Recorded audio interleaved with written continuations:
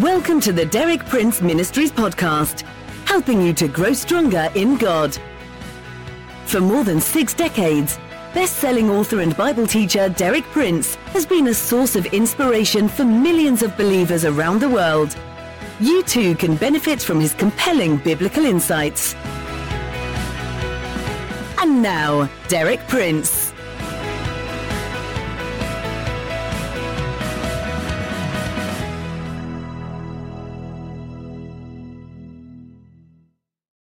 I've said that in the first church, as described in the New Testament and primarily in the book of Acts, God set a standard and a pattern from which he has never departed. In my previous talks, I've pointed out certain distinctive features which were characteristic of that first church. The first one I pointed out was that the early believers were all witnesses to all men. They all spoke out of direct personal experience of what Jesus had done in their lives. Second, the early church was permeated in every area of its life by supernatural power. Their praying was supernatural, their preaching was supernatural, the way they were directed was supernatural, their attestation was supernatural, and even as I said in closing yesterday, sometimes their transportation was supernatural, like Philip, who was suddenly caught away and opened his eyes to find himself in a different place. It says specifically, the Spirit of the Lord caught him away. In my talk today, I'm going to focus on a third distinctive feature of the first church, and that is they proclaimed a king and a kingdom. This theme of a king is introduced right at the beginning of the New Testament, but it is one which receives comparatively little emphasis today, and I think that's one major problem of the contemporary church. It's lost a vision of the king and the kingdom. For instance, in Matthew chapter 2, verses 1 through 3, we read of this that happened in connection with the birth of Jesus. After Jesus was born in Bethlehem in Judea, during the time of King Herod, Magi came from the east, came to Jerusalem and asked, "Where is the one who has been born King of the Jews? We saw his star in the east and have come to worship him." When King Herod heard this, he was disturbed, and all Jerusalem with him. This was the first presentation to the political setup of the day of the fact that Jesus had come on the scene. And even though he was born as an infant in the natural way, he came as a king. And the news that the king had come disturbed King Herod and all Jerusalem. I think it's very important we see that the news of the king and the kingdom is disturbing to a lot of people. They don't like it. Basically, you can say both political and religious people usually tend to protect the status quo. They don't want anything to change too radically. And so the fact that a king had been born into an existing political order which already had a king was very disturbing. Right at the close of the ministry of Jesus, the same theme provoked the same response. That is, it was disturbing.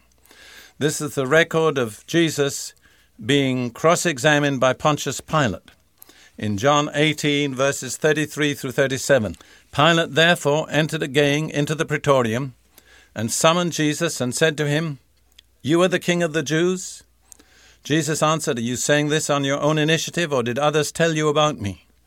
Pilate answered, "I'm not a Jew, am I? Your own nation and the chief priests delivered you up to me. What have you done?" Jesus answered, "My kingdom is not of this world. If my kingdom were of this world, then my servants would be fighting, that I might not be delivered up to the Jews. But as it is, my kingdom is not of this realm." I want you to notice that in that simple short answer, Jesus uses the word kingdom 3 times. Pilate got the message. Pilate therefore said to him, "So you are a king?" Jesus answered, "You say correctly that I am a king. For this I've been born, and for this I've come into the world, to bear witness to the truth. Everyone who is of the truth hears my voice." And because he would not deny the truth that he was the king, he was crucified. It cost him his life, but it's kingly to bear witness to the truth.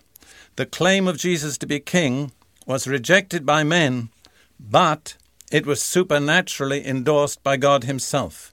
It was endorsed primarily in two ways. First of all, by resurrection. The resurrection of Jesus was the vindication of God that the claims of Jesus were correct. Paul says this concerning Jesus in Romans 1, verses 3 and 4. It's not a complete sentence, but it brings out the point of what I'm saying to you. Regarding God's Son, who as to his human nature was a descendant of David, and who through the Spirit of holiness was declared with power to be the Son of God by his resurrection from the dead, Jesus Christ our Lord. Notice it was the resurrection of the dead brought about by the supernatural power of the Holy Spirit that affirmed and endorsed the claim of Jesus to be the Son of God and proclaimed that God acknowledged him as Lord. Secondly, there was further supernatural endorsement of this claim on the day of Pentecost, when the Holy Spirit descended and filled the early believers, and all Jerusalem was set astir. When Peter was asked to account for what had taken place, why this had happened, this is part of the answer that he gave. In Acts chapter 2, verses 32 and 33, he said, God has raised this Jesus to life, and we are all witnesses of the fact. I've been pointing out already that the apostles were primarily witnesses of the resurrection, and that was the first supernatural endorsement of the claims of Jesus by God.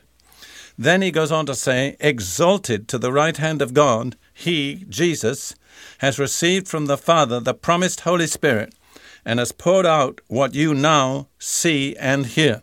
The second attestation of the poured out Holy Spirit was the attestation that Jesus had been not merely resurrected, but exalted to the right hand of God the Father, and the outpoured Holy Spirit, which could be seen and heard by all the dwellers in Jerusalem, was God's attestation to the claim of Jesus. From that time onwards, the king and the kingdom was a continuing theme of the early Christians. For instance, later on, when Paul and some of his fellow ministers of the gospel were in the city of Corinth, some charges were brought against Paul. They tried to arrest him. They went to the house where they thought he was staying, but he wasn't there. They took the men that were in the house and dragged them out in front of the Roman ruler and demanded that they be put on trial. And I want you to notice the accusation that was brought against them. This is what their enemies accused them of, and it's very revealing. Acts 17, verses 6 and 7. When they did not find them, that's Paul and his companions, they began dragging Jason and some brethren before the city authorities, shouting, these men who have upset the world have come here also. Notice, they were accused of having upset the world. It's a disturbing message. The first time it was presented, it disturbed Herod and Jerusalem. Every time we return to this theme, to some people, it's disturbing. They went on with their accusation. Jason, this man they were accusing, has welcomed them, and they all act contrary to the decrees of Caesar, the emperor, saying that there is another king, Jesus. See, that's the root of the message. That's the root of the problem. There's another king. This world has its kings, but there's another king. There's another kingdom, and we are the representatives on this earth of that other kingdom. That's why we're here. You see, they represented to the world of their day an eternal and unshakable kingdom. This is a kingdom about which a great deal is said in the book of Psalms, the kingdom of God, his eternal, heavenly, unshakable kingdom. I want to read just two passages from the book of Psalms which describe this kingdom which the early church proclaimed on earth. Psalm 103 verse 19 says, the Lord has established his throne in heaven, and his kingdom rules over all. It's a totally authoritative kingdom. Everything is under the authority of this heavenly kingdom. And then in Psalm 145, the psalmist says in verses 10 through 13, all you have made will praise you, O Lord. Your saints will extol you. They will tell of the glory of your kingdom and speak of your might, so that all men may know of your mighty acts and the glorious splendor of your kingdom. Your kingdom is an everlasting kingdom, and your dominion endures throughout all generations. In those verses that I've just read, the word kingdom occurs 4 times and the word dominion once. The emphasis is on this eternal, heavenly, unshakable, totally authoritative kingdom. The early church were its messengers, its heralds, its representatives on earth, and wherever they came with this message, they frightened the existing political order. And then the writer of Hebrews says this, in Hebrews 12, verses 28 and 29. Therefore, since we are receiving a kingdom that cannot be shaken, let us be thankful and so worship God acceptably with reverence and awe, for our God is a consuming fire. So again, the testimony is this: the kingdom that we represent, the kingdom which we have been incorporated into, the kingdom which is coming through us upon earth, is a heavenly kingdom. It's an eternal kingdom.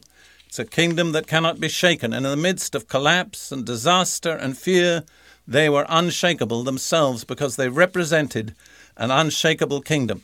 I suggest to you that our world needs the same message today, the message of the unshakable kingdom.